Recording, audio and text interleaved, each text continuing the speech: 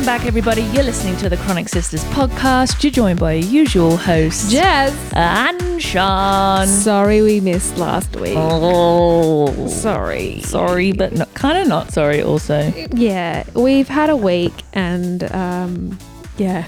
Yeah, look, we're still feeling it. You're lucky you're getting this episode, if I'm honest. Yeah. Because we nearly pulled the pin. We did. It's not been a great time. Oh, you But girls are anyway. in Struggle Town a little bit, hey? We are. But we're here and we are coming to deliver you an episode of The People's Choice once again. But first, sister, how was your week? We get more fucking miserable every week. I know. Honestly, I think as each season progresses, we get shitter. And sicker. Yeah. Anyway, reality check. Not great. Gotta be honest. Migraines are shit still. Zach the other day was like, so Zach checks in on me most days. Well, every day, actually, multiple times, because he knows I won't tell the truth every time. So he checks in and he asks how am I going, and he also catches me out and makes me tell the truth when I say I'm fine. Or his favorite thing, or my favorite thing that I've picked up that he's picked up that I try and change, is that he'll go, how are you going? I was like, I'm okay, I've just got a really bad headache, or I'm okay, I've just got a bad pain in my back or whatever. And so I've been catching myself because he's like, well, then you're not okay, are you? I was like, well, no, I am. He's like, no, the fact that you've just got something means that you're not okay. So I was like, oh yeah, good point. So now I try and catch myself out. So migraines have been shit. Zach asked me how I've been.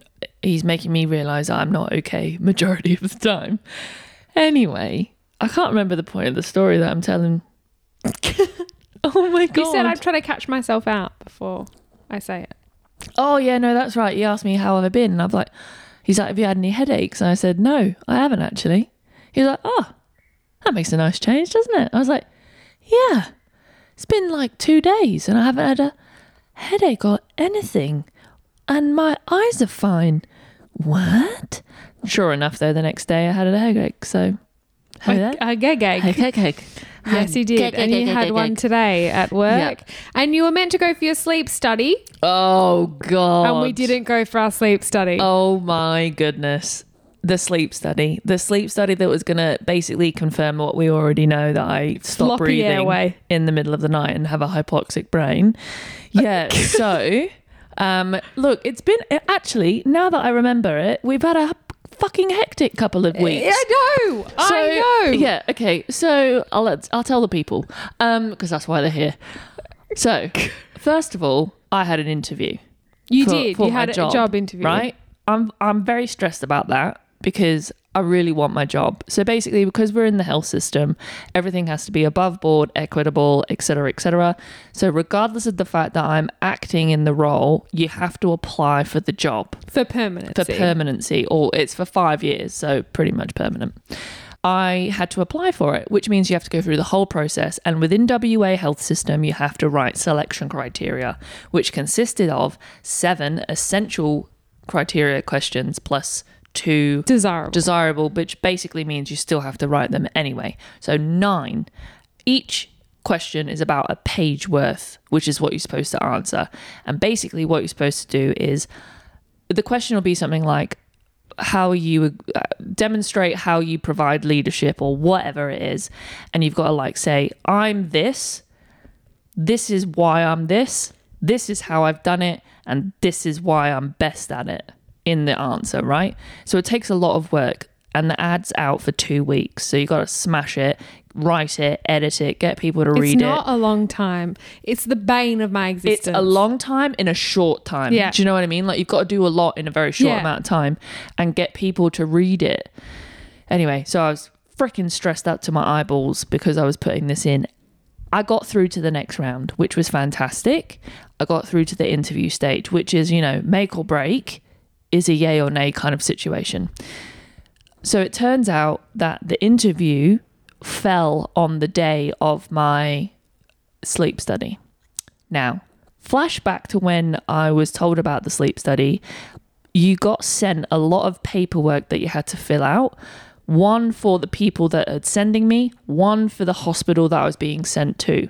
So there's lots of paperwork. You're basically saying the same thing every single time, you know, your medical history, your contact details, etc., etc.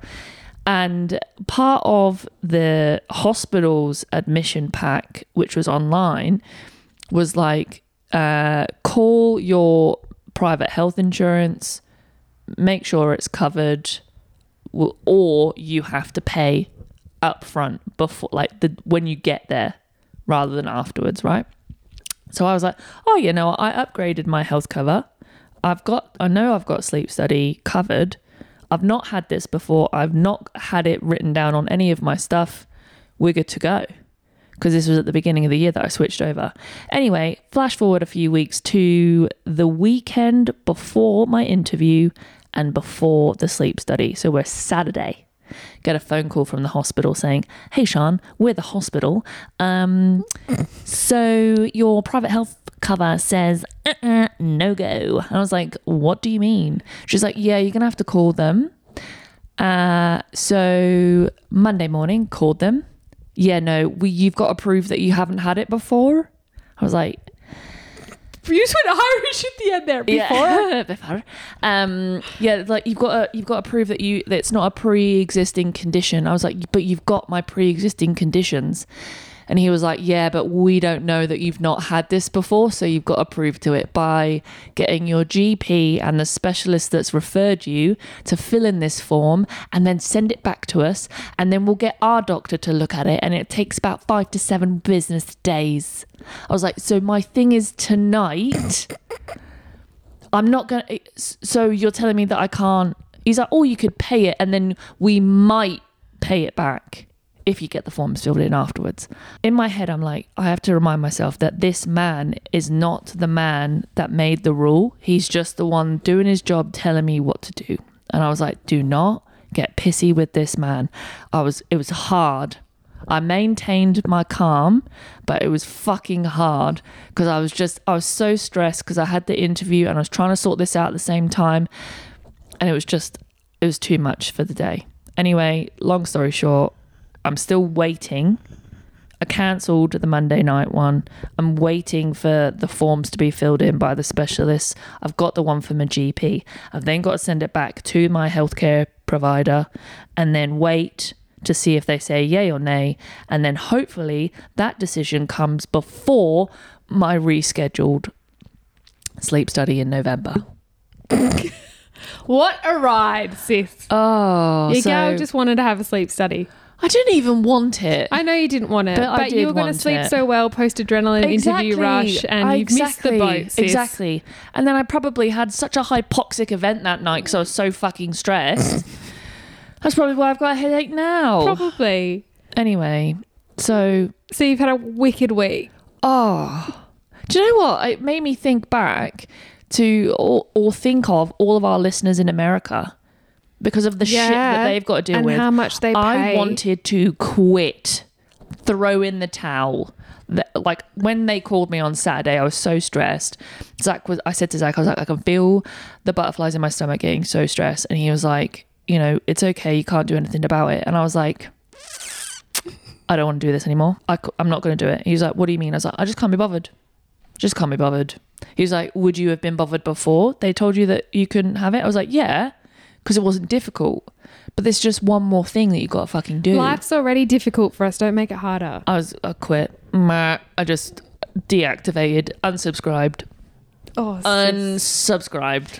Well, let's cross everything that it's covered for November. Yeah. Anyway, also, spoke to my GP, got some new antibiotics for Daz. For Daz. Got to pick them up. Good girl. I still haven't done that though, but that's on the list. Okay. And my ovary hurts.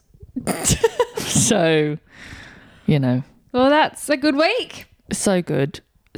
I wish I had better news, if I'm honest. Same. Always wish it was better than it is. But yeah. Pew, pew, pew. Oh, and I'm pretty sure my lymph is blocked because I feel like I've got a goiter growing out of the side of my... For anyone who doesn't know, a goiter is like... You look like one of those gibbons with the big... Swollen thyroid neck. That's what I feel like I've got. And it's in my jaw every time I swallow. So I think I've got an ear infection as well. So sick. Oh, speaking of which, I've got so many. I've got our first segment ready to go. Remind me. Okay. Ear infection. Remind me. Okay. No worries. First of all, though, how bad are you? Well, I've had a wonderful week. Just kidding. It's been shit. I slept on my neck wrong last Friday night. Tell me you're nearly 30 without telling me you're nearly 30. Literally, I woke up on Saturday and can't move. And I thought that will get better in a couple of days. I went to a Chinese medicine massage man. I went to Remedial Deep Tissue. I thought, I'm turning the corner. It's getting worse. And that Chinese massage was the worst pain I've physically been in my whole life for that whole hour. And you've been in some pain. You might feel a little bit sick. I was like, a little bit sick. I'm gonna fucking yak my guts up. Anyway, it was awful. Like good pain, but like fucking hectic. Yeah. Anyway, it's still really sore. Now I've got to hop back on it and I can't really move and I've got to work all weekend. So that's sick. So it's my neck. Like that's just an inconvenience. Like I have enough going on. Yes. Give the sore neck to someone else who's got it quite easy. Please and thank you. Please and thank you. People just wake up with no pain. I'd like to remind you that. Yeah, anyway, so it's really bad and I've been living off Panadol and Nurofen. Speaking of Panadol and Nurofen, I had a pelvic pain appointment, which I put up on the story. Yes. I wasn't prepared for. So I told you all back in would have been season 2 that I had this wishy-washy group during peak COVID group consult about like pain. You just breathe through the pain and visualize it's not there. It's in your mind. Don't follow the tree. And I was like, this is fucked. Yeah. Anyway, didn't think anything of it. Yeah. Then I got this letter to say I had another pain appointment one-on-one. And I thought it was the wishy-washy people. Yeah. It was meant to be a video call, and then like a couple of weeks before I said, no, it's in person. I said, sure. Face to face. So anyway, I swapped my shifts in ICU and I was going in. Anyway, old mate dropped me off because he had some fitness test to do around the corner. So he's like, I'll just drop you off. You'll just be half an hour, won't you, babe? Yeah, babe. No worries. Half an hour. See you in a hot minute. Anyway, you were planning on getting coffee. I was planning on getting coffee. So I've like walked in to this appointment and it's dead. Like it's like a ghost town in there. It's first thing in the morning. There is not another patient to be seen. Like no one. Anyway, the lady comes in and she's like, oh, hi, Jess. Can you fill out this questionnaire? Yep, sure. We love them. We love to talk about how fucked we are at 7:30 in the morning. We love that. Anyway, I look at my phone. My phone's on silent because I'm in a waiting room, right? Yes, you're in a hospital. Millions of missed calls from my mum and my dad. And I was like, oh, fuck. What has happened? So I'm on the phone to mum. She's like, where are you? And I was like, at the hospital waiting for my appointment. She's like, oh, because they've been calling me and dad as the emergency contacts asking where you are, if you were coming today. Are you late for your appointment, babe? I was like, Mum, my appointment's not for another 15 minutes. Yeah, I'm good. I'm early, in fact. I'm here. So I had to speak to the nurses to be like, my mum and dad are calling me because you think I'm not here. I've already been checked in, but they didn't have their normal hospital staff.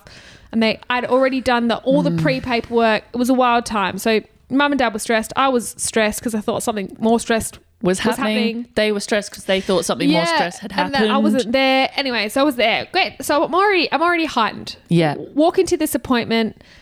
It was a 2-hour appointment. Holy shit. 2 fucking hours. Yeah. I had my coffee. It went cold. Didn't have a sip of it because it was like a panel. It was full on. So I had a pain specialist and an anaesthetist. I had a psychologist and I had a pelvic continence and bowel nurse and then liaised through them a dietitian and a physio. Great. I mean, holistic, we love it. Full team. But I was not prepared. Anyway, It was a full recollection of your whole story from start to finish, and I'm not going to bore you all with it because you all know my story from start to finish. Yep. But it started with like, what do you do? Where do you live? Do you own your place? How much do you work? How many hours do you work? Do you have a partner? What do they do? How serious are you? Almost 30. Are we going to have kids soon? Are we going to talk about that? Should we talk about your hormones? You're still having breakthrough bleeds. We need to increase your progesterone, or should we not? Because are you going to have kids? Hang on, you've got another appointment with the specialist in a month, so we'll wait on that. But can we just talk about your bladder, and are you getting UTIs, and you're waking up during the night to wee, and how many times are you doing that? Let's talk about your bowels, okay? Now you're in ICU. How many times are you shitting while you're caring for a ventilated patient? How many gastro stops do you take? And now we're going to talk about sex. We're going to talk about sex. How painful is sex? Do you stress that your partner's going to leave you because you don't have sex enough because it's so painful for you?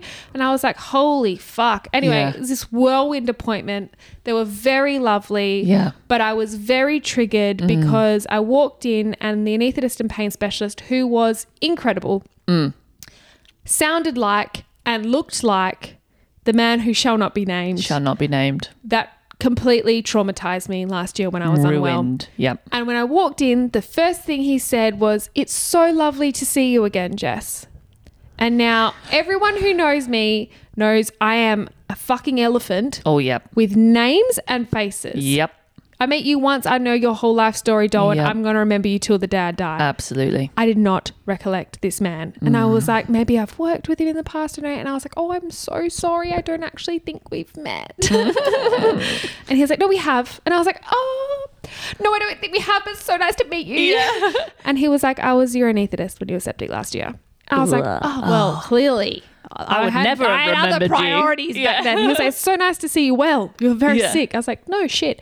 Anyway, that was quite validating that he saw me when I was very unwell. Yeah. The appointment went for 2 hours. It was incredibly full on. And then the most intimidating part at the end, actually, I don't know what's more intimidating, a big burly man asking about my sex life. And then he's like, this is literally what he said. This is like so TMI, but because this is our platform, it's happening. Doesn't matter. We're going to talk about it. He said to me, he was like, Jess, what if we told you we don't want you to ever have painful sex again? I said, yeah, I'd like that too. Yeah. Like, I think that's a common goal. Yeah. And he was like, no, but like we want you to stop having it. And I was like, okay, yeah, where are you going with this? Yeah. And he was like, because imagine if someone just like dootsed you, like punched you hell hard in the arm. And I was like, yeah. And he was like, and then every time they saw you, they just dooched you hell hard in the arm, right? And I was like, yeah. And he was like, and then you just look at that person and you tense up. You tense up and you're traumatized and you're sad and you're scared and you're sore because you know what's coming. That is you with a penis. And I was like, okay. Okay. I mean, I see where you're coming from. I get you. That's a very good analogy, sir. Thank you, kind sir. Hey, it was a lot. It was a lot for 8 a.m. Yeah. On a weekday. And I had so many other people in the clinic like nodding like, Yes. And then the psychologist and then she's asking me if I wanted to kill myself. And then the doctor's like, well, you had a pretty bad year. Like, we wouldn't judge you. And I was like, oh, shit. Like, it was just a lot. And then at the end, they go off. So they all rise, like in the fucking church. They all stand and you're sitting and they're like, we're all just going to stand and move to another room to discuss you.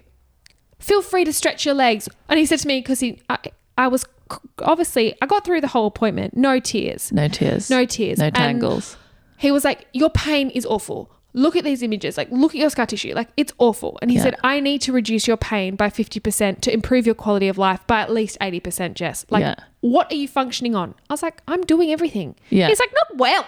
Like, look at you, not well. He's like, who's been managing you? I was like, myself, doll. Yeah. Like, no one's picked me up. This appointment I should have had when I was discharged. It's been like fucking 15 months. Anyway, he's going to keep a close eye on me. But then he was like, I want to put you on a Norspan patch. For those of you who don't know, it's an opioid patch that you wear on your skin. And tapentadol every morning. And I want to change you from amitriptyline to nortriptyline. Now, I'm an ICU nurse. I didn't realise the difference between amitriptyline and nortriptyline and endo. And I'm sure a lot of you out there wouldn't either. So wild ride, lots of things to like comprehend. I got through the whole thing. They asked if you had like sexual trauma, awful previous relationships. Like, it was full on. Yeah. The psych's asking questions and the nurse, like, they're coming from you from all angles. And I was so good. And then they said, oh, so if we were to do a vaginal exam on you right now, how would you go? And it was that question that I was like, oh, not well. And then the tears started. I was crying hysterically. and he asked what had happened, and I had to go through reliving the trauma, but I couldn't even talk about it. Yeah. I couldn't even say what he said to me. I couldn't even go there, and all I could say was, hey, if that was somebody else, like, I don't know. Oh, it was awful. Yeah. It was just awful. And then they were trying to work out how bad my PTSD was. They're like, could you still walk into that hospital, that building? And I was like, yeah, it's just the one man. And they're like, do you need to do like a rapid eye movement course to remove flashbacks of him? I'm like, no, I've done all of that. Thank you, though. Yeah. And then they all disappeared. The pew stood up. They went out. They made this fucking care plan for me, this double-side care plan. Mm-hmm. Amazing, holistic. So there was all these medication changes, all these hormonal changes, but then he wanted to speak to my lupus man and my endo man, which I appreciate. We love that. And then it was like, oh, Jess, you just need to swim 4 times a week. I was like, hang on, I just told you I dance. I do Pilates twice a week. I try to walk my dog. I work 2 jobs. And he was like, it's so good for your pelvic pain and blah, blah, blah. And I was like, I've already told you my pelvic pain's the least of my worries. I can't fucking walk to the letterbox at the moment with my feet. Yes. So that was a wild ride. And like, we need you to try mindfulness because you've just got such a high stress job and no one else has that kind of stressful job. And you need to try and reduce your hours. I just dropped to 0.9. You need to try and track your sleep. Old mate makes me do that every night. Like I'm doing the things. Yeah. And they're like, we don't know how you've navigated this on your own. And I'm like, well, for all of my chronic sisters and misters out there, that's what we do, isn't it? We just navigate it all. And so, yet they're still surprised. They're like, wow, you've just coped so well. What choice do I have, doll? Like, I don't know. Anyway, it was a full-on appointment that I wasn't prepared for. And they're like, do you want to see a dietitian? And I was like, no, not really. Like, I'm already gluten-free, sometimes dairy-free if I'm being good. I've kind of identified my triggers. But anyway, they're sending me there. So I've got an appointment next week. And then they were going to send me into which I didn't know about. It's a really cool service, an endo pelvic pain yoga course at the hospital. And I was like, sign me up. But it's the same day as dancing, so don't sign me up. But thanks for thinking of me, hun. Thank you so much. So yeah, it was a quick referral also. Very quick. The next day they called. I think they were just like, this bitch is fucked when I left. Yeah, like shit. They're probably still talking about you. Yeah, there was no one else in the waiting room either, like to come in after me. And I was like, is this an intervention? It felt like a fucking staged intervention. Yeah. And I was like, if it is. A pelvic intervention. Appreciate it. But why didn't we have it last May? Yeah. Could have done with this a long time ago. So after I got discharged, literally, because he's like, so just run me through last year. So it was the tonsils, and then we had the endo, and then we had the perf, and then we had the redo lap, and then you got home. Well, then when did glandular fever come in, and then a lupus? Fuck me. He's like typing away. He's like, I can't keep up. Yeah. Anyway. Wild ride. Bad 12 months. Week. Sorry, what a fucking awful start to the episode. Welcome back. Welcome back, everybody. You're listening to the Chronic Sisters. That's why we didn't do an episode. We're chronically manic, honestly. So I think, if anything, it justifies it. Not that you have to justify taking time off, yada, yada, yada. But that's why. You know your girls aren't just, twiddling our thumbs. And if you've had a bad week, we feel you. Feel you. Literally, my right ovary right now. I cannot. Your right ovary is like, take me to that pelvic pain clinic. Literally, it's like, I'll show you yoga. Oh my God. Should we get onto the first segment? Because I'm bored of talking about how shit our lives are. Yeah, let's hop onto it. Okay, because it's time for the Fun Fact Follow Up.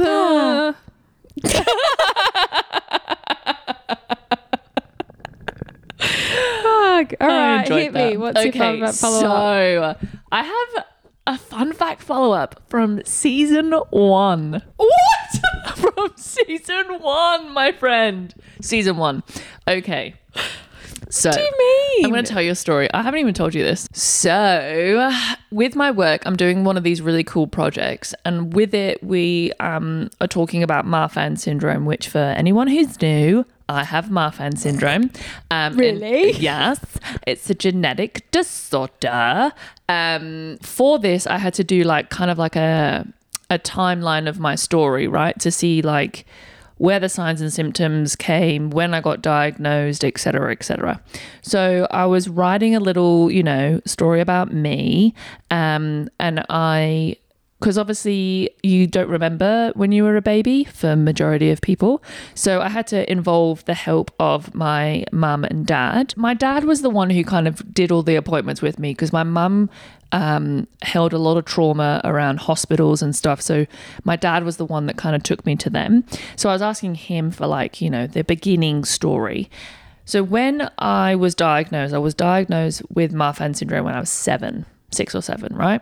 But before that, I had my diaphragmatic hernia repair, which for those of you who don't know, it's a hole in your diaphragm, which is the thing that makes your lungs breathe. And all my organs from below my diaphragm were in my chest. Popped on up to say hello. Just tickled the tonsils. So I said to my dad, I was like, how did that happen? Like, I was 18 months old, so nearly 2. And he was like, I don't actually know. You'll have to ask your mum that. Can't remember. Bearing in mind, this is like 30 years ago now. So anyway, I asked my mum. My mum remembers it because it's just burnt into the back of her eyeballs. So my mum took me in to the doctors because I kept getting ear infections. Got an ear infection. We know this. Do we? You've said this. No, I haven't. You have. I didn't know this. Did I know this? You went in for an ear infection and then it was like an incidental finding because your mum was like, I can hear. No. So I thought I got that bit wrong. Okay, maybe I have said it, but I'm going to clarify the truth. You said you went in for an ear infection. So I went in for an ear infection. Then what happened? The lady GP took my shirt off to listen to my chest, saw that I had scoliosis, and went, "This person has scoliosis," to my mum. And my mum's like, "What the fuck is that?" And then the GP goes, "This is definitely scoliosis, but we'll send you for an x-ray to confirm." Went for an x-ray. That x-ray confirmed that indeed I did have scoliosis. And you indeed had your bowels in your chest. No, they thought I had a tumour. So they took an x-ray, and my x-ray, there's a lot of air pockets. You've seen it. There's a lot of air pockets, right? So they thought I had a mass in my chest. So my mum's gone into the GP to say my child has an ear infection and has been told she has a weird spine and possibly has a tumour in her chest. So they sent the x-ray to a specialist and said, "What's this?" And the specialist said, "I don't think it's a tumour. I think that she's got actually a diaphragmatic hernia." And then it wasn't until after the surgery that my mum, like hindsight, looks back and was like, she's always been constipated. She would always sound weird after she drank. She was always uncomfortable. She was colicky, like blah, blah, blah. So fuck knows how long I had that diaphragmatic hernia for. Probably from birth, sweetie. Which Wild. I don't know how you live this long. Because Exactly. kids die all the time from these things. Exactly. Anyway, so poor mum was telling me about when I had the surgery done and I had a nasogastric tube and they had to like not feed me for gut rest and stuff for a week, and I was beside myself. And then they would give me the little lollipops of like a sponge with water on, and I'd suck it to death to try and like get water in my mouth. And then mum was like, and then they just suction it out of your nasogastric tube. But then she was like, but during that admission, you taught yourself not to wet the bed at night. And so by the time we left, you were toilet trained. Overachiever, sis. Always. Not dying and teaching myself not to piss my pants. Who is she? Who is she? Stop it. Anyway, so I thought that was an original fun fact follow-up, but maybe I'd already fun fact followed it up and forgot about it. I think that's just stroke brain. You definitely went in for an ear infection. We did know that. But there was bits of the story we were missing. We didn't know it was a mass. Yeah, Thought it was a mass. Yeah, so they thought it was a mass. Well, there you go. So Fun. stressful for your family. So no wonder mum's got white coat syndrome. No hey? fucking wonder. Honestly, I don't know how I've made it. I know. Well, we're glad you're here. I'm glad no, I am glad I'm here. I'm like, some days it's not easy. It's not easy. I do question the existence. But we appreciate you. Oh, thank you, and, sister. And the community appreciates you. Oh, and speaking thank of, we hope you all enjoy our new logo. Yeah. It's very exciting. So exciting. We have some exciting things planned with said logo. Yes.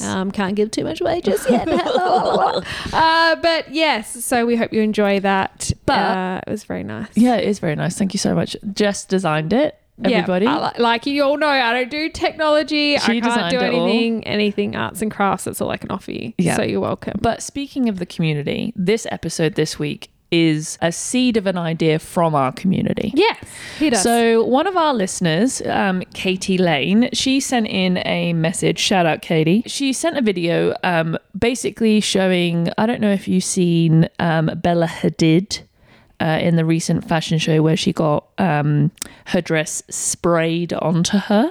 So she basically just walked out in front of everybody butt ass naked. And Did she have anything on her boobies or fanny? Absolutely not. Oh. I think maybe she had a G-string on, maybe, but she just covered her boobies, and they just sprayed her with this like liquid latex, and then it dried, and then they cut it into this beautiful dress, and then she walked around like she'd just put it on. But the video was basically saying like the fashion industry says that they can't make clothing for disabled people or anyone with different body shapes. And then they also now just literally sprayed a dress on and adjusted it to the appropriate proportions of this like body. Yeah, perfect. So the idea, the video is basically mocking that idea, right? And so from that video, we kind of thought, well, the kind of discussion around that is representation, right? And the acceptable nature of having different looking bodies in fashion and in media. And so we thought we'd talk about it. We sure did. Didn't we? We did. I found an article by a girl called Hattie Banfield. And she spoke about making us think, I guess, like thinking about how often someone in the mainstream media, like you think about mainstream media, you think about TV, reality shows, models, magazines, any way you desire your media, social media, Instagram, whatever. You think about the ideal. It's the skinny, the tall, often white skin, blonde hair gal. Yeah. That's your ideal. Yeah. So she wrote this article saying, imagine if you see someone like super successful on any form of media platform and how often they're actually identified as their unusual, in quotation, characteristic, like that bigger model. Yeah. Or that darker skinned comedian. Yeah. Or that and they're identified for it. So they have a primary characteristic which doesn't conform to this idea of the desired body. Yeah. And it reduces them and objectifies them. Mm-hmm. Like, why can't you just say great comedian? Yeah. Hilarious, I don't know, presenter. Well, it's that whole thing as well about gender. I know this isn't the topic, but it's like the female meh. Yeah. Why can't it just be the meh? Yeah. Whatever the meh is. Exactly. And then it went on to say that there's people out there that like you say like, oh, she's gorgeous for a bigger girl. Oh. Or she's so confident for someone with such bad skin. Yeah. Like, why don't you just say she's gorgeous, she's confident? Like, why do we add the atypical physical characteristic into that sentence? That's so interesting. Why I've never is thought it of it there? like that. Yeah. Like, it shouldn't be there, and we're still identifying and objectifying them. Yeah. And you're just saying something great about them, and then you backhanding them. Yeah, with the boop, not really. They're good, but they're not. But they're not normal. actually the desired. Yeah. They could be better, really, if they fix that. Yeah. I just think that statements like that, like these, she's gorgeous, but he's gorgeous for the, it makes it so difficult for all of us who fail to meet the idealized body shape, personality type, whatever it is, to accept our own bodies are also beautiful, because you're saying like, you're really funny for a girl who's got a crooked spine. Yeah. Like, you fucking kidding? Yeah. Like, what does that have anything to do with it? Well, yeah. But that's literally like, how are we meant to accept our own body if you're saying that my body is a barrier to something that's actually not even related to it? And that you're surprised that I am the thing that I am, regardless of the fact that I've got that. Yeah. That I have never thought about it like that. And it's so wild. It's just so wild. And then there was another thing saying like, you know how some people are like, oh, my mate, he prefers bigger girls. Yeah. He prefers Asian girls. Yeah. She prefers short guys. Yeah. it's saying, when you're saying like you prefer something, you acknowledge that that preference isn't everyone else's preference. Yeah. So you're acknowledging that that person doesn't conform to the ideal body shape, body type, body image, the normative thing that you're supposed to like. And just for the listeners, we're putting inverted commas with our fingers. But it's like, oh yeah, they prefer this. Yeah. So we then, as a like society, we have to try and unlearn these ideals and standards, but it's pushed through the media and it further divides us because who cares if they prefer them? Yeah. Why don't you just say, he likes tall girls. Yeah. Like, what? Oh, I prefer tall girls. So girls should be short then. Yeah. Like, it's just the phrase that people use and you don't think about. It's and like, the choice of language, isn't it? But we do it all the time. Yeah. Like, I would have been caught out for doing it as well. Yeah. But it just makes you realise how much like subtle media influence can have on all of us. Yeah. And it gets down to that ableism again, doesn't it? It's rearing its ugly head. But it's like anything that is not the norm, in inverted commas, is seen as odd or unaccepted, or that it has an extra effort in order to be accepted. Yeah. Whether that be in clothing, in and like good function. On you for accepting them. Yeah. Like there's this thing like, oh, I'm glad you accept them. Yeah. That's really nice that you like short boys. I don't know how you do that. Yeah. Yeah. Like, come good on. for you. Yeah. Not for me. Not my cup of tea. So yeah, and then when you talk about fashion, like inclusivity has been a bit of a hot topic, I guess, for fashion, especially in recent years. And we just talked about Bella Hadid, and we've spoken about like there is movement and drive behind it.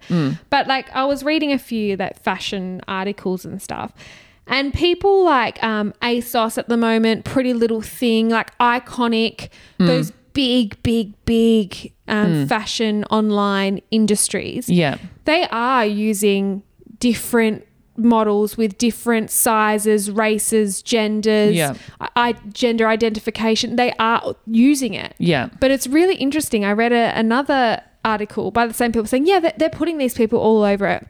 You know, they're on your like cover photo up the top and there's images of them. But still, when you go to pick something for a size, it goes size, you know, for women, stupid sizes that no one is, like a 4, 6, 8, 10, 12, 14. And then after 14, it's plus size. Yeah. So why? Yeah. Why are you doing that? You're segregating it. Just you're hiring diverse models. Yeah. You're trying to change it. That is not a hard thing to just continue with 16, 18, 20. Yeah. But you now are subcategorizing them as plus size and making them less than the ideal sizes, less than the ones that just pop up. You've got to go looking for the plus size in an extra tab. Yeah.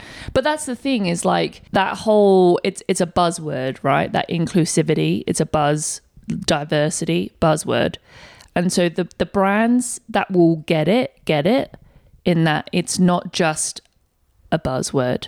It's like an actual identity of the brand. And what I found, like when I had my hip done and I was having to be in a wheelchair, and like I'm an able body in that I can walk without an aid, but when I was needing an aid, half the shops I couldn't even get into. No, because it comes back to the ableism and accessibility. Like it's not there. But, we've got, you know, a model that looks different to the normal models that we have. What more do you want? But I think there's so much to be said about representation, right? In that it means so much to those that it means so much to, and that should be enough. Yeah. Like if you increase the representation in the media, it increases the self-worth of society. Yeah. Exactly. And it challenges that norm, right? And like for me, when I was young and I was in Greece on a girls' holiday, and you know, everyone's in like bikinis or like flowy dresses and whatever, I was in a queue to a nightclub. So we were out and about, and I've always, like I've said, spoken about the podcast before, like I haven't had the greatest, or I don't have the greatest relationship with myself and my body. I was in the queue and the girl in front of me had this beautiful dress on, no back, like beautiful, something I would never dream about wearing. because of what my back looks like. And I looked at her and I was like, because again, you know, when you are obsessed with a thing, that's all you look at in other people. Like I look at people's feet, I look at people's teeth, and I look at people's backs, because those are the things that I find the most insecure about myself, because I basically judge myself on other people, and that's all I look at for other people, because I'm like, I need to prove that mine is worse by looking at other people's. That's me with hair. I'm like, looking, I'm like, she doesn't have extensions. Her hair's real. Her hair's real. Her hair's so real. She's got Isn't such that thick weird? hair. I love her hair. Yeah. I love her. Yeah, I love her. I want to be her. Yeah. But anyway, I was in the queue to get into this nightclub, and this chick was in front of me. I had a beautiful backless dress on, and she had the exact same scar as me on her spine for a spinal fusion. Same thing, right down the back, zipper from top of her shoulders right down to the base of her spine. And in that moment I was like, fuck yeah, she's my people. And look at her, like repping her back like a true champion and looking stunning in that dress. And in that moment, it was the representation in the public, right? Yes, it's not the media. Yes, it's not on a billboard, but it's in public. And she is, without any qualms, to my knowledge, representing herself and who she is as unapologetically, which is what we should all be striving for. But I guess what I'm saying is giving the value of representation is so huge, because of that moment would be escalated. But for you, like even that experience would have increased your confidence tenfold, seeing that there's someone else like you out there. Exactly. Chapman University actually did this study, and there was 1,426 women involved. Mm-hmm. So it's a big-ish study. And what they did was line up 10 images of women in bikinis, women on the runway, and then had said to them, how do you feel now afterwards? And how do you feel about maybe putting spades on and going to the beach? Get in the bin. More than 50% of these plus 1,400 women said, absolutely not. I'm not wearing a swimsuit. I'm insecure about my stomach. I'm insecure about my thighs. I hate my boobs. And between 50 and 60% of them instantly, just from gazing at images, because they didn't identify with any of these unrealistic models that were put in front of them, they instantly felt self-loathe. I don't fit in. This is not for me. Yeah. And I mean, that's again why I was talking, like Sian said, just to feel united. That's why we put the spoon in our symbol. Yeah. In our new symbol, because that, like we said, that's the uniting thing. Yeah. If you saw someone with a spoon, like, I don't know, if you saw someone out there, like an identification, I don't know, a tattoo, a jumper, something that represented a community that spoke to you, you would automatically feel like, I'm safe here. Yeah. There's other people that, quotations, speak my language. Connected. I have a place. Yeah. I do fit in. Yeah. So that's why, we get it. That's why models need to change. Not just models, people who, you know, are on the front cover of a magazine, like those things. Like the brands need to change. The drivers behind it, right? They hold the power. I mean, it means so much. Like, could you imagine growing up, like when you were younger, and seeing women, men, people look similar to you outwardly? Like, imagine in a positive light. Oh yeah. I always think, like, back in uni days, my psoriasis was awful. Like, it's a 40-degree day, but your gal's wearing a scarf because she's got psoriasis really bad on the back of her neck. So I'm just going to run up and probably faint because I'm so hot. Yeah. But I'm like, oh my God, I had this like fear that people would think I was dirty and disgusting, because psoriasis can be plaquey and flaky, and you just feel like people are watching you and are judging you. I'm like, oh my God, imagine if they had a weatherman with psoriasis on TV. Yeah. Like, I think I would actually feel so different if people knew about it and it was normalized. Yeah. And I just remember how insecure I was about my body at that period of my life. And it was awful. And there was no one I could relate to, identify with. And I'll never, ever, ever forget, I started nursing. So when Sian and I started our grad program way back in the day now, there was another girl in our group, and she was so insecure about psoriasis. And I lifted my hair up. I was like, oh, sis, we're the same. And it was like this instant friendship, instant bond. Yeah. To the point where I got pretty sick and we're like sending each other photos of our flakes, like who can get the bigger flake for the day. Oh, you gross. We were pretty gross. Shout out to you, Sister Flaky. But like that, and her name is literally Flaky in my phone. But that was what we bonded over instantly. I'd never met someone my age with the same thing. Totally. And she's this beautiful, stunning, capable woman that was so insecure about something that when I looked at her, I didn't even see it. Yeah. But she was so insecure and I was the same. Yeah.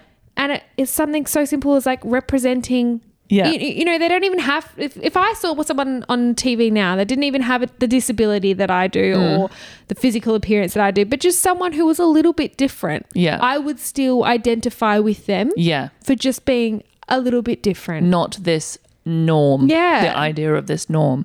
I mean, it would honestly have been life-changing for me to see someone who is disabled in a similar way to me, or even in a different way, but disabled in a positive light.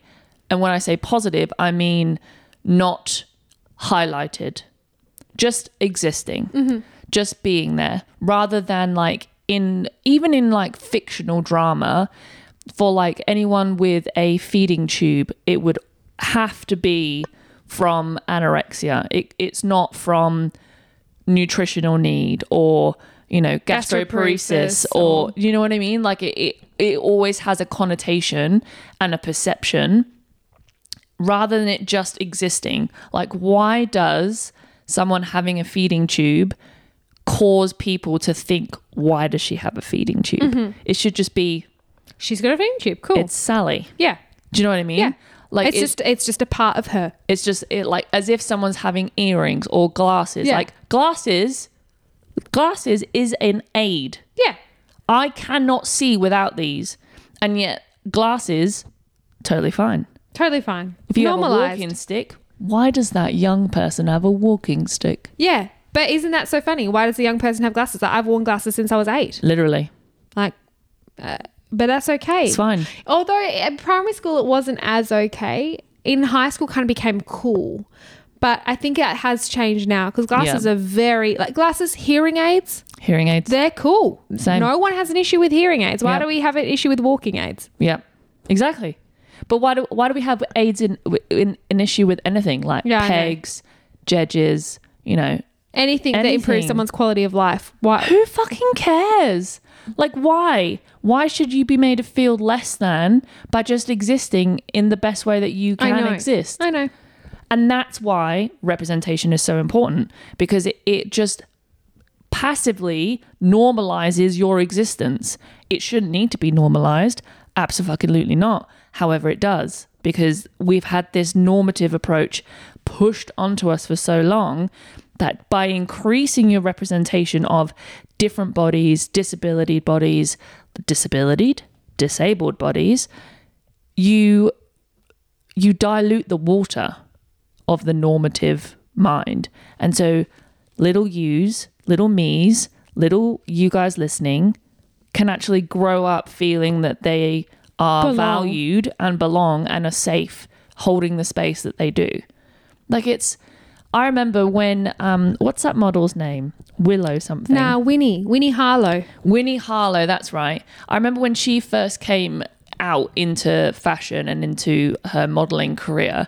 So for anyone who doesn't know, Winnie Harlow has vitiligo. Is that how you say it? Vitiligo. And it's the melanin in your, like the pigmentation in your skin changes. So you become, it becomes patched on your skin in whatever way it wants to. There's no rhyme or reason.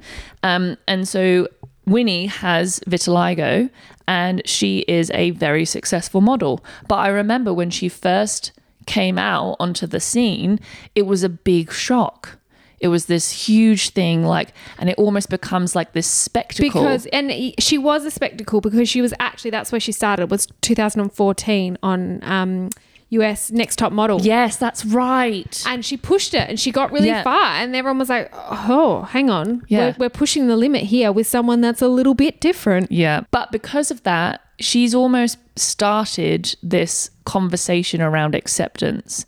And now there's more and more modeling agencies that are specializing in disabled models, and models that don't look like the normative body. And I think it's so important. Because, I mean, someone like Winnie, she was diagnosed at 4. So imagine her life from 4 to, I don't know, whenever she started her modelling career at 20. Yeah. There aren't many people that look like her. No. And imagine her self-confidence and self-worth growing up. Yeah. And now, like, it's her mission to redefine beauty standards and break down the barrier in fashion. Like, that is her mission. That's her goal. And she's doing a fucking great job at it. But she would have had it tough growing up. Yeah. Like, there's Immensely. no doubt in my mind. But not even in like fashion media, but even in like storybooks now. In storybooks, they're starting to put in children within the storybooks that look different to each other and that are disabled or from different cultures, just because of that passive exposure to other people, to make it less of a spectacle when people just authentically exist. Like, it's something that I don't think I have recognized the power that it can have, but it is so big. But it's all that subconscious filtering. Exactly. You're looking at it every day. You don't actively look at billboards. You don't actively search on Instagram for the ideal body. It's just filtered through constantly in drips and drabs, and it does affect you. Of course it affects you. And it changes. Like, back when Marilyn Monroe was here, she was the pinnacle of what a female body should look like, and everyone wanted to look like her. And then it changed from curvaceous size 14, size 16 to size 2. Like, you have to see every rib on your body. And then it's now big butts, like the Brazilian butt implants, and soon it will be something else. And there was a thigh gap era for one bit. Oh my God, the triangle thigh gap when I was in high school. Oh God. It all changes. Yeah. It all changes. And how are you supposed to keep up with that, especially if you don't look anything like it? And like we tell you all the time, we don't want you to change. The whole reason we create this platform is so people can fit in and you can talk about you, and we want to celebrate you. Yeah. And like we said, these are all phases. These change. You don't change. Yeah. And we need to normalize accepting all of us for who we really are. Yeah, exactly. But when you say you don't change, you do. But it's a natural change. Yeah, you don't change your body to fit into something else. Yeah, but I just wanted to clarify that, like, my body has changed. Oh shit, yeah. I'm 8 kilos heavier than I was last year. I was kindly informed in my appointment. Thank you so He was much. like, oh, it's a bit generous. I said it was 10 kilos. I was like, oh, yes. Okay. Thanks, mate. Thank you so much. But speaking of that, like, I've struggled over the last few weeks because of that whole paperwork admission for the bloody hospital. It asked for my weight and it would not let me click past without putting a number in.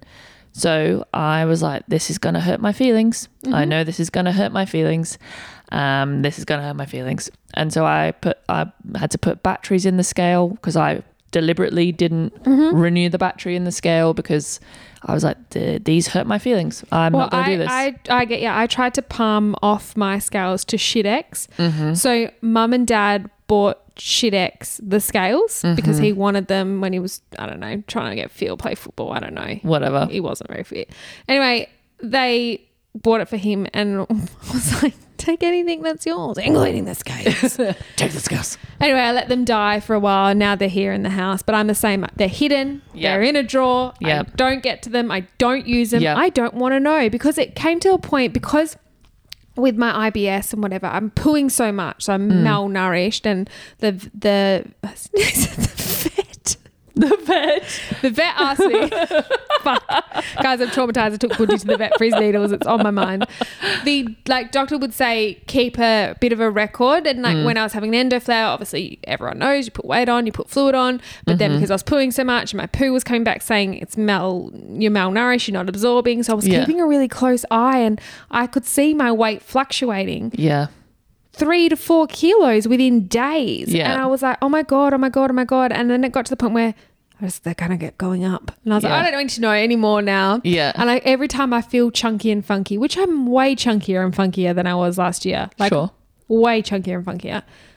But now I'm like, I'm also way fitter. Yeah. Than I was as a little skeleton dying human last year. Yeah. So I'm trying to I catch stuff. I'm like, oh, she looks a bit big today. Yeah. But now I'm like, oh, that's okay. I'm fit. I'm healthy-ish. And like I did it the other day. I said to old mate, I'm going to do 1 drawer a week, clean out 1 drawer. I've got so many clothes. I have a problem, and that is my coping mechanism a lot of the time. Yes. But I threw out all of my pajamas the other day, and then we went shopping and we went pajama shopping, and I bought pajamas. And yes, I did buy them 2 sizes big because I was like, I don't give a fuck. Yes. Don't care about the double digits anymore. Your girl wants to be comfy. Yeah. And I threw everything else out. Yeah. But it's so hard. That's like my own internal battle. We all have our own internal battle. And then there's just the fucking media and the ideal body image thrown at us. Yeah, exactly. And that's why it's important. It's so important. I know. And it's also important to recognize that you will also go up and down in how you feel about your body. Oh, for sure. And it's through no fault of your own, really. No, you're literally set up to fail. I know. I'm so bad though. Hit me if you're the same. But like, if I feel really bad about my body, I just put a fake tan on. I don't do that. I know you don't, but like I'm like I'm looking chunky and funky. If I put a tan on, I look good. It's like a Band-Aid fix, and the next morning I wake up, I'm like, oh, she looks good today, everybody. And then it washes off, and I'm like, oh, still me, still here. See, don't we just love Band-Aid fixes? Because then the real issue still remains there. Yeah, I know, but the thing is, like, let's say last Friday, I had a nut on my own at home. Had a red wine. I watched Old People's Home for teenagers. Loved it. Nice. And I just had like a moment to myself. But everything else was so overwhelming. My feet were awful. Endo flare. It was just not a good end of the week. I was like, what can I fix? I'm going to tan on. At least I'll feel good about my outsides, because my insides are fucking trying to kill me. And I did. I baked in my tan. You just felt good. And it was, I fucking hate the smell. I know you do. But I'm going to do it again tomorrow night. I'm already thinking about it. When I get home from work, I'm going to do probably a 14-hour shift tomorrow, and I'm still going to come home and put it on so that I feel good on my days off. This never used to be me, by the way. I never even owned a bottle of fake tan until probably last year. So it's just probably a bigger problem here than I have body image issues. But it's okay. We can laugh about it. We can have a lol. So anyway. Lol. Anyway, I think that's it. I think that is it. Look, all I'm saying is I didn't give it credit where credit was due. I would much like... Hang on, let me say that sentence in actual English. Credit where credit's due. I would like more representation of people with disabilities, different colours, different sizes, different genders. Just more. I'm bored of seeing different devices, different age, different. Give them to us. Yeah, I'm bored of feeling like shit.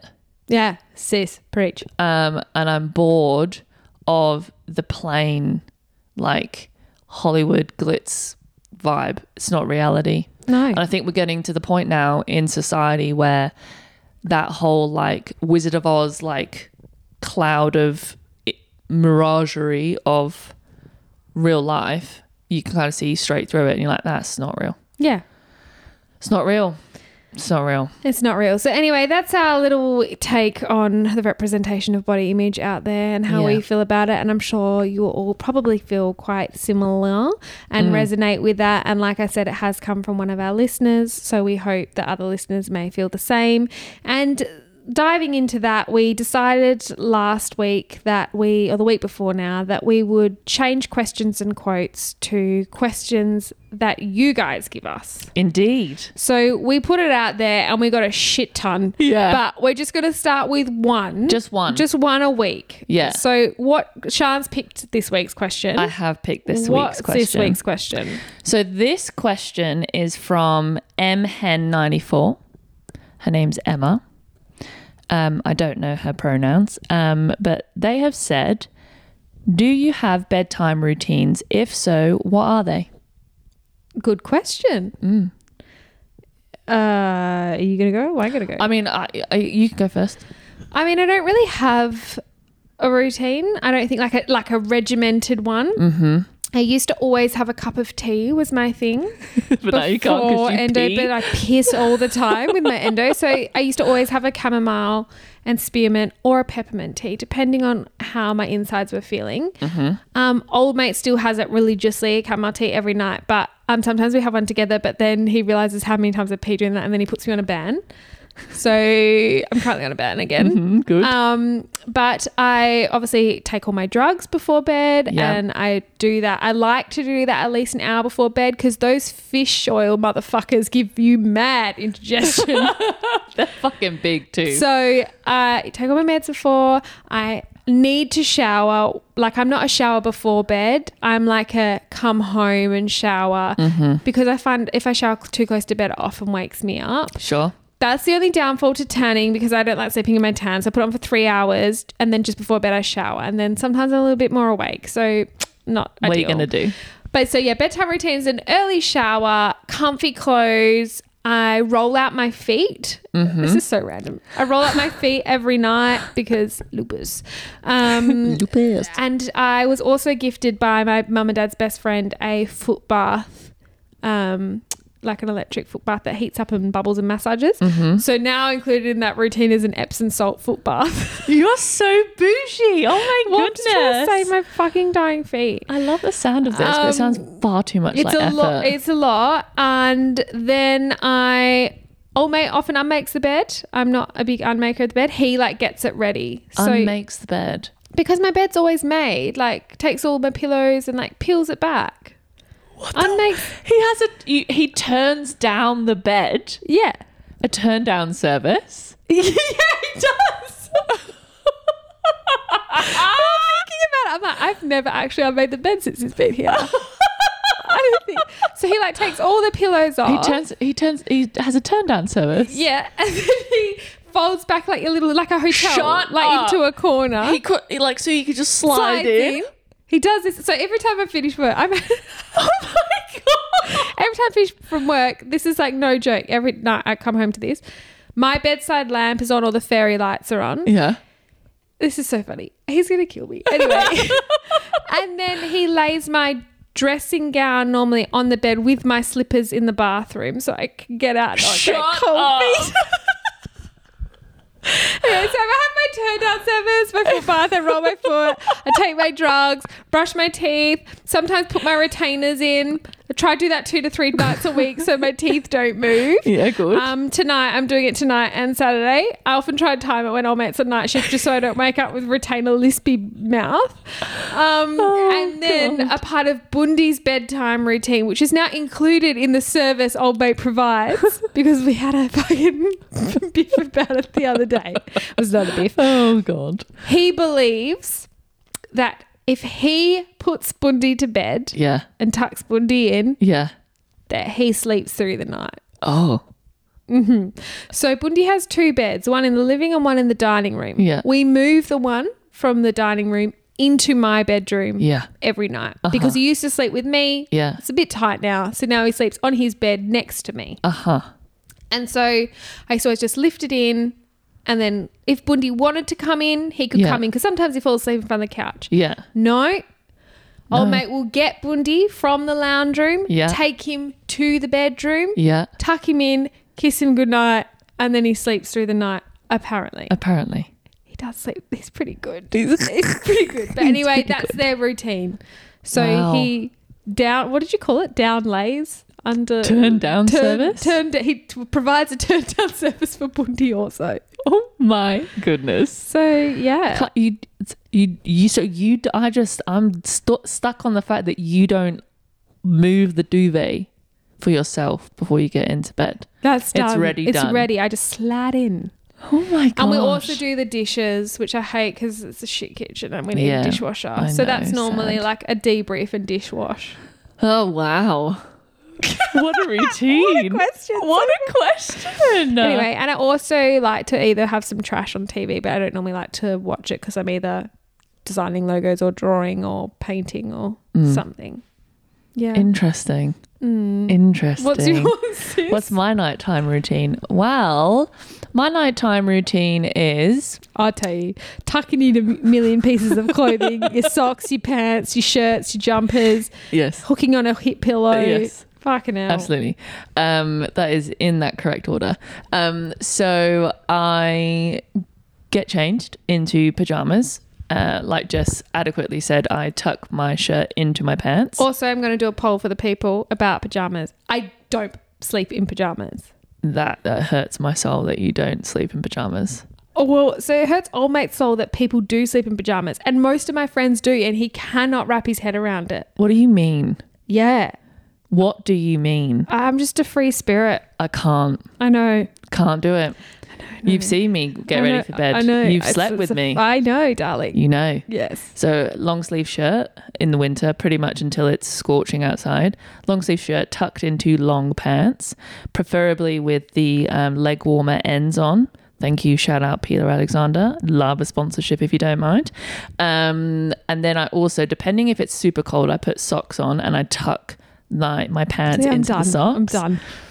So now we're ready to go. So again, similarly, obviously, because Zach lives with me and I live with him. So our nighttime routines are in sync.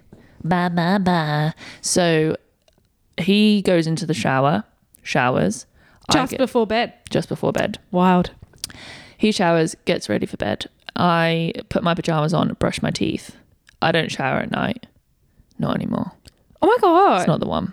Not I shower at all. every morning. No. So you work all day and then you get into those sheets, which you just told me last week at team dinner you hadn't changed for months. Yes. And you've been dirty all day in them. Yes. Shook. So, Zach's in the shower. I've got changed. I brush my teeth. We let Nanook out to go for his last wheeze and poos of the evening, shut all the doors, turn all the lights off, get into bed. I turn my own service down. I get into my own side of the bed. You'll be pleased to hear that we have the flat sheet over the entire bed at the moment and I'm fucking hating it. Yes. Just so we're clear. Then I slip on my hip pillow, which is it's like a garter but with a pillow, and then I get my Snuggle Buddy pillow ready to go. I pop my pills, swig some water, try not to choke when they accidentally get stuck at the back of my throat. Just before you lay down? Yeah. Oh, that's wrong. And then we watch, potentially, depending on what day of the week it is, a YouTube video of some of the videos that we watch from Sorted Food or Alex, the French guy, to wind down to. Zach lies on me. I play with his hair. Nanook sits at my feet. We watch the video. We go to bed. Love you. Good night. Kiss. Zach puts his grindy teeth mouth guard in and we're good to go. See you in the morning. That's me. But funnily enough, Zach works in an office full of women. He's the only male. And he has now been updated with a skincare routine for us from the girls in his office with links to products, etc. And now on our mirror in the bathroom, there is a post-it note of a flow chart, because they're all scientists, naturally, of a flow chart of the appropriate nighttime and morning skin routine on my mirror now. So touch base with me in about a month and I'll tell you what my skin routine is. Fucking hell. I bet she wasn't expecting that. Yeah. Well, I hope that answers your question, Emma. Okay, I have a quote. My quote is, I don't wonder anymore what you think of me, and I feel free. Fierce. Thank you. This one's pretty cute. Go on then. Sometimes I look at you and wonder where you get all this strength from, and I can't help but praise your ability to endure the toughest storm and never crumble. Your will that allows you to love unconditionally, and your heart that appears as vast as the universe and as deep as the ocean. I gasp at all of this and everything else that fabricates your soul, and I am in awe. Believe me, I am in awe of you. Aww, that's so lovely. So lovely. What a good one to end on. Lovely. I know. Lovely. Well, everybody, on that note, we hope you have a fabulous week. And we're going to too. I'm making a pact. Pact. Okay. It's going to get better this week. Okay. The bar's low. It is low. We've got some exciting things coming. Stay tuned. We're on the downhill now for the end of season 3. But we hope you enjoyed today. Again, please like, subscribe, share, do all of the things, rate, review. We're going to put the message box in this week so you can send us a message. Yes. Sounds fabulous. All right. We hope you have another a really fucking fabulous week. Okay. Because we didn't do it properly. Okay, so sorry. Okay. A fabulous week. Take care. Bye.